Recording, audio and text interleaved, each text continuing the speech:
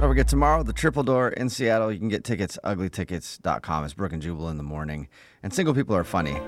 They all claim that they're open to finding love, but at the same time, they always have a ton of excuses for why it's not happening for them. You've probably heard your friends say these things before. I want to, but I'm still hung up on my horrible ex from 7 years ago. Hey, that's me. Yeah, it is. Or I'm just so focused on my career right now. It's not easy working a part-time job and dating. Part-time job. Or my dad didn't have enough sheep and wheat for my dowries. What? And it just ruined my idea of a normal relationship.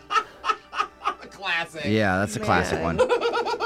Dads. Single people have all types of excuses for why they're not in a relationship, but dating experts actually have a different theory. They say that a lot of people can't find the one because there's just too many choices available. In other words, Tinder and Bumble give you so many people to swipe on that it makes you worried that if you commit to just one, you'll end up missing out on somebody who has better potential. Dude, it makes sense. I can't even go to a restaurant that has more than 4 options and decide in a half an hour time period. I can't imagine swiping through thousands of people. I can't watch anything on Netflix.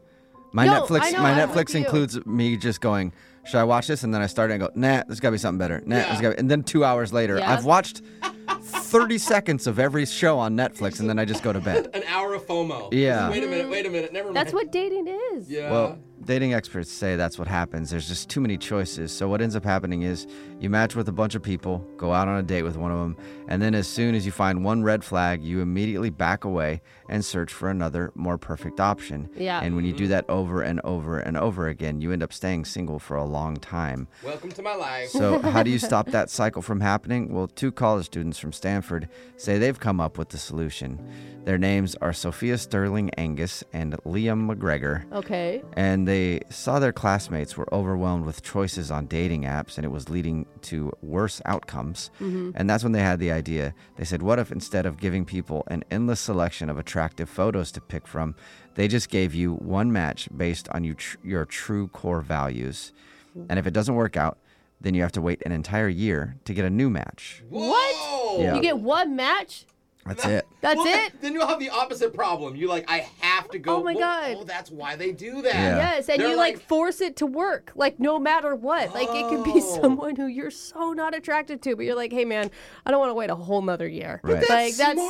I mean. Well, that's the app that they created. It's called the Marriage Pact. Okay. Oh wow, that was serious. Yeah, that's an Yeah. intense one to sign up for, isn't it? Here's how it works. You sign up and you take a detailed survey that tries to figure out what your core values are by asking you personal questions like, how much should your future kids get as a weekly allowance? List your top 3 priorities in your life right now, and would you keep a gun in the house? Those Yeah. are big questions. The idea is that they want to match people not based on their physical looks, which will fade eventually, or similar interests, because those can change over time. They want to match people who are compatible on a much deeper level that would make for the best healthy marriage. Now, Yeah, what but if- are people deep enough to do this these days? Yeah, I was gonna say, you speaking know? for myself, what if I'm not deep? Yeah. I'm Yeah. like, feed me, make me laugh. Well, then I maybe love you could find someone with those same core values. But maybe that's your problem. Maybe that's why you can't find a relationship is because you're not deep. just need an airhead like Yeah. myself.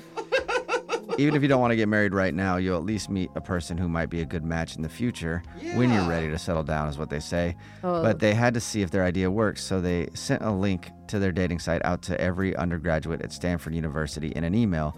And the email read, finding a life partner is probably not a priority right now. You hope things will manifest naturally, but years from now, you may realize the most viable boos are already hitched. At that point, it's less about finding the one and more about finding the last one left. Isn't that a sad statement? Yeah. Take our quiz and find your marriage pact match here.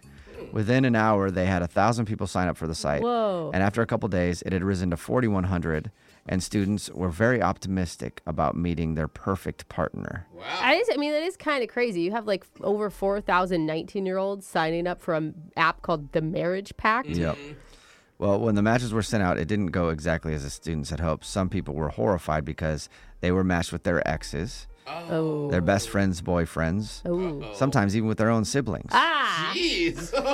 And everybody was freaking out except for 2 students that designed the algorithm. Those 2 that we talked about, they were ecstatic because it worked. I will say, Yeah. I mean, if you match with your sibling, you do know you have similar core values, right? Like, You didn't lie on the survey, Nope. that's for sure. They said they could easily fix the flaws that match people with their siblings and exes, but otherwise, it clearly matched people who had things in common. And after a few weeks later, they sent out a revised survey with the flaws fixed, and it got an even better response. People started meeting their one match in person and were floored at how compatible they really were. Even if you don't love your match immediately, everybody knew that they had to wait an entire year before they could retake the survey and meet a new person. So a lot of people stuck around and continued dating that person anyway. And over time, they did grow closer and closer.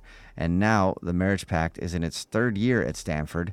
And the results release day has become sort of a campus-wide holiday. Oh, Your wow. one day you get your marriage pact person. I mean, and the pressure to meet up with them, you're not going to flake on the one person you get matched with for the Yeah. whole year. This is kind of like crazy that I agree with this. Would you 'cause sign up for it? I think I would because I'm on Tinder and Bumble, but that becomes more of a game. Like you swipe, and it's like you matched, and then you just go cool, like ego stroke, Right. and then you don't It's really just based do on anything. Yeah. looks. You know, it's just like okay, And they that's think what I'm the app attractive. wants you to do. It's, I know, but I don't think it goes anywhere for Right. me after that. But this would be like, even if I don't find the woman attractive, I'd still be like, well, the Well, personality. I must like something about you. Like, Yeah. you know. Yeah, that's kind of crazy. It hasn't been around long enough to prove if the algorithm can actually lead to a happy, long-lasting relationship. Only time will tell. Now the website is expanding into colleges all over the country, and soon it may become available to regular people too. In other words, probably some sort of new Facebook. Ooh, I need to go back to college right now. I know. Text in at 78592. Would you try it? All right, your phone tap's coming up right after this. It's Brooke and Jubal in the morning.